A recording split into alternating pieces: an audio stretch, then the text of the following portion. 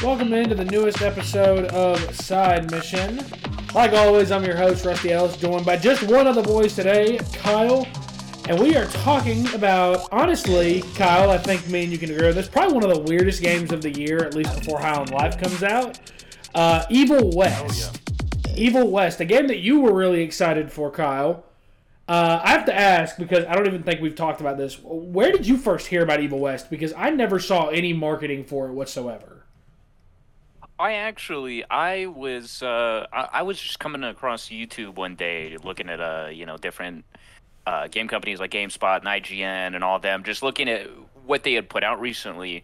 And I happened to come across, I believe, the second trailer that was dropped for Evil West just happened to be, that week. And I was like, don't remember this. And I watched the trailer for it, and I saw that it was made by Flying Wild Hog, who are the same people who made Yes. the Shadow Warrior games, which I also this year got really into. So that's honestly what made me want to pick this game up, was because I really enjoy the Shadow Warrior series, and so I figured, try this one out too, see how I like it. Yeah, it was very interesting because, again, I'd never heard about it. I didn't really see very much marketing behind this one. And I have to say, after we've had some time to play some of the co-op, we've had some time to each play it individually, single player, this is a good game. This is a really good game if you're looking just for something that's fun, not too complex. It's very linear. It's not open world. You can explore a little bit in each level, but there's not a crazy amount of... there's not like an Elden Ring or a God of War level of exploration in this game. But this is a good game, Kyle. And one thing that we both remarked on is that the combat, as far as gameplay, is the real selling point here. Like, if you're going to buy this game, if you're going to spend $60 on this game, or $50, or however much it was, I think it was $60. If you're going to spend that money, I feel like the combat is the main reason, because it's really, really fun. Yes, it definitely is fun. I gotta say, the melee combat 100% is a lot of fun to chain combos with and do these over-the-top takedowns. The gunplay it's not bad. It's pretty okay, yeah. Yeah, I would say that it's about average, but it's, not anything to write home about, really. I enjoy it, though, at least, so there is that, because it could be bad, and it's not. So, the melee combat 100%. The way that you go about your dodging, parrying, blocking is very interesting, and I kind of like the way that they've done it in this game, because not only do you get the ability to, block and parry, but you also get certain timing moments that either you're supposed to kick them or you're supposed to shoot them, and you can cancel them out of an attack completely, which I thought was pretty innovative. Yeah, I think that the main thing that really drives home the gameplay for me is that I always feel like I'm getting a new ability in this game. I'm getting a new ability pretty frequently, especially early on in the game. Yes. Over the first probably 3 or 4 levels, you really get to add a lot to your arsenal. You start with, just basic melee, and then you get a revolver, and then you get a rifle, then you get a shotgun. I will tell you what's interesting is that the way the game is initially set up, and I know you changed it in your game, but the way it's initially set up is, the shotgun, or the boomstick as they call it, is just a button press. It's just square, and it's on or if you're on PlayStation, it's just square. And it's just on a countdown timer. And it's the same thing with all of the ammo. Like, you have unlimited ammo in this game, but everything's on a cooldown. And I think that that's really interesting. So the revolver, you just, you hold R2 or press R2 without aiming, and that's the revolver. If you aim in, you'll go automatically to your rifle. And there's a lot of interesting mechanics there, just because you don't see that done like that in games very often, where normally it's, you can pick 1 or 2 weapons to kind of roll with, or you've got a weapons wheel, and you've got limited ammo for each gun, unless you're playing Grand Theft Auto and you've got a bunch of, hacks and cheats on. But this one, it's really interesting how most, if not all, of the ammo is just on a cooldown timer. And you can fire earlier than that cooldown if it's, not the shotgun. If it's the rifle, if it's the revolver, you can fire earlier, but you won't have as many shots loaded into the clip. So That's really Right. interesting. The melee combat, though, Kyle, I feel like that is where this game gets really fun, and that's where the combat really shines because, especially when you add the zapper, where you're able to pull enemies towards you, you're able to launch Yes. yourself at enemies using it, and you're able to just chain combos together. That's where I feel like this combat really shines a lot. Oh yeah, the Zapper definitely is a game changer, especially since that kind of is what gives you your block and parry, but also adding that to your, essentially combos, you can, find different ways to tackle enemies instead of just running in and mashing buttons. You really have all these, and like you said, it feels like you're getting constantly new abilities, but you have all these different abilities and different ways to go about taking down these enemies and staying on the enemies. I really like the way that they built not just the character models, but also the enemies models, because it Yes. looks like they used a sort of layered texture system where when you're fighting enemies and you're shooting them or you're punching them, it actually shows like their armor coming off or like pieces of their flesh coming off. And on a lot of the big enemies, you could wear them down and actually just see like skeleton underneath. And I thought that was very interesting. It was a really cool level of detail that I think a lot of other games um, should really take note from, because I think Doom was one of the first ones to do that as well. But in most games, like first person shooters, for example, you just shoot them, and if there's no dismemberment just entirely, it's probably just going to be like a bullet hole right there. And in this game, you actually see like chunks blown off of them, Yes. and it's pretty cool. I'm not gonna lie. The enemy design is very interesting. I do feel like we get a lot of variety of enemies, though.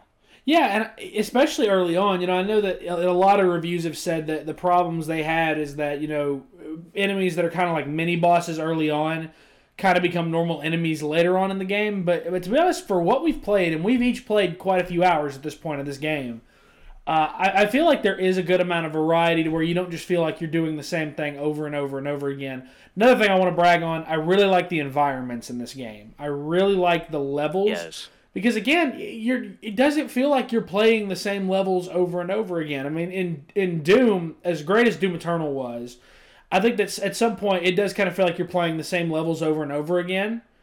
And Right. I'll use another game that for some reason is getting praised for level design, but we all thought it was terrible when we reviewed it. Was Scorn. You know that Yeah. game, it all kind of just bleeds together. This, it feels like every environment you're going to is kind of its own thing.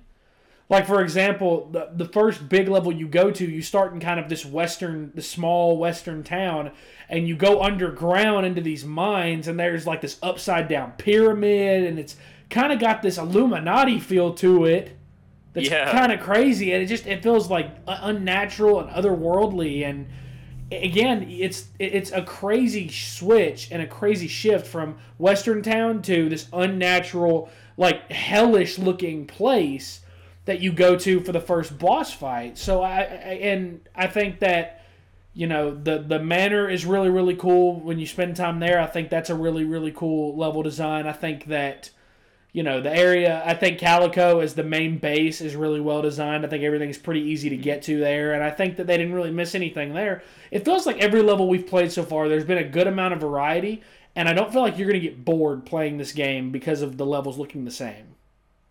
Right. That's the one thing I think this game benefits from, being linear Yes. and not, taking part in this open world trend that we seem to be seeing a lot of lately. This game has the ability to really separate and make its different levels stand out. Because it's linear, they can really go all out in the design of these levels and flesh them out, detail them to make them really feel like I'm in a different chapter or a different area or a different section of the game. um, Speaking of detail as well, the character models I think are really well detailed. Yes. They definitely. I would say that's one of the high points in the graphics of the game are the character models. The physics seem to look natural. The moving parts on, say, like your outfit or your hair, it all flows well. It's not glitchy and flying everywhere. But aside from the game looking really well, the game's performance can be lacking at times, which Yeah. I gotta say, it's jarring when seeing, you know, such a. I would say it's a pleasing game to look at. It definitely it gets jarring when it's choppy and the performance doesn't hold up to, I think, the graphical value. And that's the thing. I think that as we get into critiques here, the hardest part about this, the hardest thing to get into with this game is, you know, I don't love how the co-op was done. I don't love how it's Right. only the host gets progression, and I think that the performance, especially in the co-op, is really rough. There was a moment me and you were playing just today before recording this where you got stuck, and we were like probably 25 minutes into this level, and we kind of just said, all right, I guess we're just going to stop there before we record because we didn't want to have to go all the way back to the last checkpoint we had. So that's very, very disappointing. It seems like that also happened in another level where, you know, there's this part early on where you have to hold out for a minute and a half and you have to make it to, you know, to dawn. And you couldn't actually jump up to where all the enemies were with me. I had to wait, or I had to take them all down myself while you were kind Yeah. of just stuck. And it's like, on higher difficulties, I could see that being something that turns someone away from the game, is when the bugs are enough to affect the gameplay and impede the gameplay, the flow of the game. I feel like that is where people can be turned away from this, because this is the kind of game, it should be more fun with friends. You should be able to play this game with friends and have more fun, but it almost felt Yes. like co-op was more of a hindrance, and I was really disappointed by that. Very much so. I think that one of the one of the things I think annoyed me the most with the co-op, which the game in general just doesn't really have great traversal, No, but in no. co-op, whether, you got there first or I got there first, we had to wait until the other player was at the area that we needed to either swing across with the whip, or some, cave that we needed to slide into, or, a gap we needed to jump across, or even just jump down from, or even climb up. Like, it seemed like every single time we got to another like section of the level where we had to, do some sort of traversal, it was so. I'm trying to think of a good word here. Like, it stopped so frequently. It's very stiff. Very stiff. Yes. It doesn't flow well when you're having to quite literally stop about 3 to 4 times every 30 seconds, because there's a lot of sections where it wants you to kind of do a bit of parkour, and it's not smooth at all. Yeah. I really wish they had either figured out a way to maybe make those sections more linear, have us just walking, fighting enemies, rather than jumping across things or crawling through things, because something that I think should look good and be a way to essentially hide loading screens tends to happen a bit too often for me to just ignore it Yeah. when it really brings you out of the immersion. Well, here's the other thing, is that it's the frequency of them is the real problem. Because there was one level, I think it's the third level in the game, where we had one where, it's clearly a loading screen, and it's just, you had to rope across to the side of this elevator, and then I got to go after you, and then immediately you turn right, and there's another one as you climb up, like to the next level, and it's very frustrating because this was the whole point of these consoles having SSDs. This was the whole point of consoles of the Xbox Series X and S and the PS5 having SSDs, was that loading times or loading screens would be put out. And I guess I just don't see the point in putting these weird loading screens in there, because they're in there in single player as well. They're not loading screens per se, but they're moments where like everything slows down, and the screen kind of narrows to widescreen for a second. Those black bars come down, and then it goes back up as soon as it's done. It's one of those where it's like, okay, it's definitely rendering in the next area. It's definitely loading in the next area. It's, for example, God of War Ragnarok, when you're looking for Tyr, right? Spoiler alert if you hadn't played that or hadn't listened to our episode. You know how like the doors that you're in the mines that there's a whole animation of you walking up to them and opening them, and it's like a cutscene. That's a loading screen basically. That's basically just a quick loading screen. That's what we're talking about. So it's very jarring when you have a bunch of those in there, because this is what the upgrade in the technology for these consoles was for. Most PCs, if you play this on PC, most PCs have SSDs in them now too. So unless this game is on the Switch, and I'm pretty sure it's not, because I'm pretty sure the Switch would explode if this was on there. I'm never going to miss a chance to slander Nintendo, not going to lie. But I just don't see why those were thrown in there as frequently as they are, because to be quite honest, it's not a graphically intense game. It's not one of those that, if you're on PC, this is going to, running this at like ultra settings is going to require some really high caliber graphics card. It's not. You could probably get away with a very mid-end one and run it at high settings and get a good frame rate out of it. So that's where that's kind of frustrating. The other thing is, and again, a game like this, you don't really kind of look for an excellent story, but it's still there, so unfortunately we have to critique it. I gotta be honest, man, I don't really know what the story is. It's very, very vague. It's, you play as Jesse Rentier, I think his name is, and you kind of just work for this organization that, goes monster hunting, essentially. I know there are going to be Monster Hunter fans that are like, what the fuck? But you pretty much do that, and like you uncover like this scheme by the big villains of the game, and it's kind of rough. It's just kind of there is the most positive way I can put it. It's not exactly the most compelling narrative, and it doesn't help that the voice acting is kind of just Like, if you as much detail as there are in the character models, the animations are not great, because there are a lot of times where lines are uttered and there's like no emotion on the character's face. And I think that that's a problem in a next-gen game. That's kind of a problem if, Last of Us Part 1 showed what we can do with the technology nowadays. It showed with the right budget what you can do and how much emotion you can convey on a character's face. That's nowhere to be found on any character in this game, and the voice acting kind of just sounds like they did it for the paycheck, and then they moved on with their lives. I mean, not every game has to have award-winning voice acting, but if it's going to be in the game, it's something we have to critique.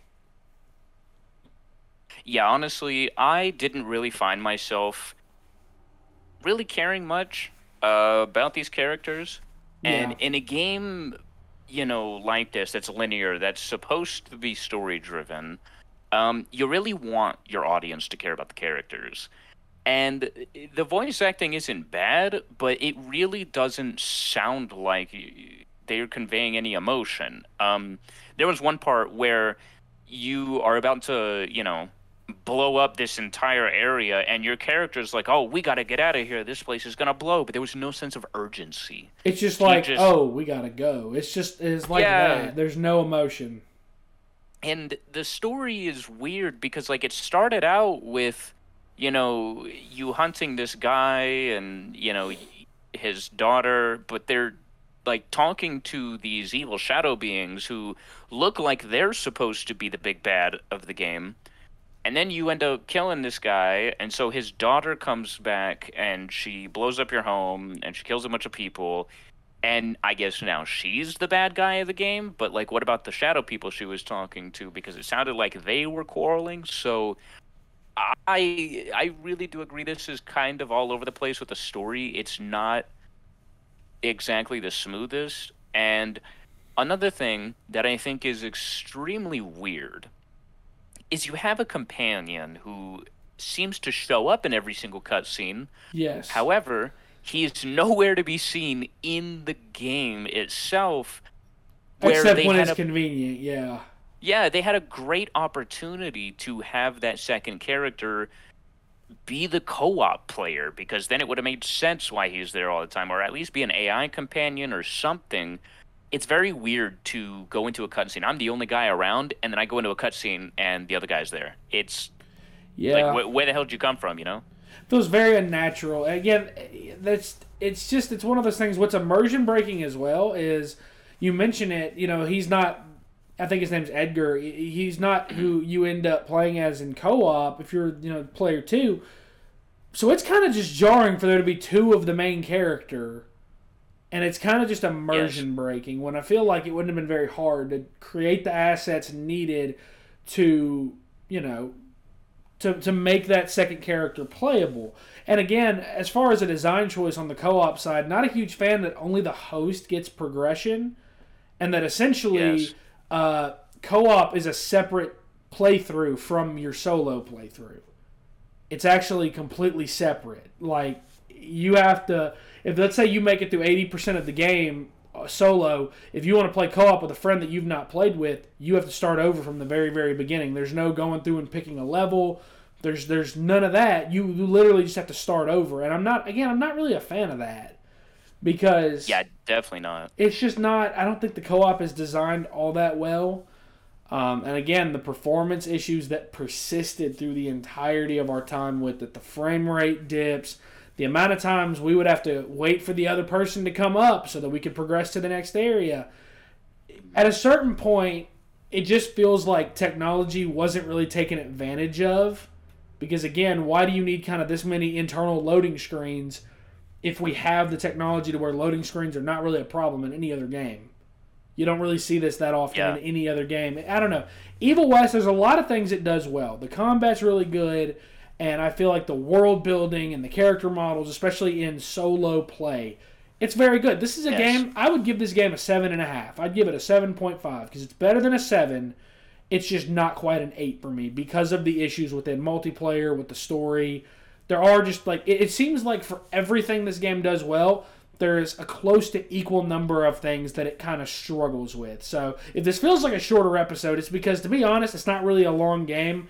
When you're coming off of a game like God of War Ragnarok or any of the other games like Plague Tale or Modern Warfare 2 that we played back in October, it's just kind of hard, or even Pokemon even. It's kind of hard to get invested in a game that is also just, I think most people have clocked in their playthroughs at around 10 to 12 hours.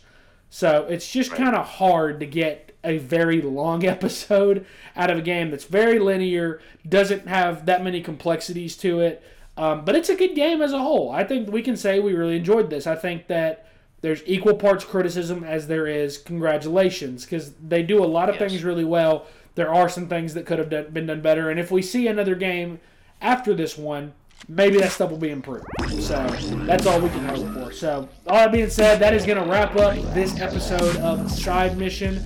Be sure to follow us on Twitter at Side Mission Pod. You can follow us on Facebook and TikTok at Side Mission Podcast as well. For Kyle, I'm Rusty. Thanks for listening.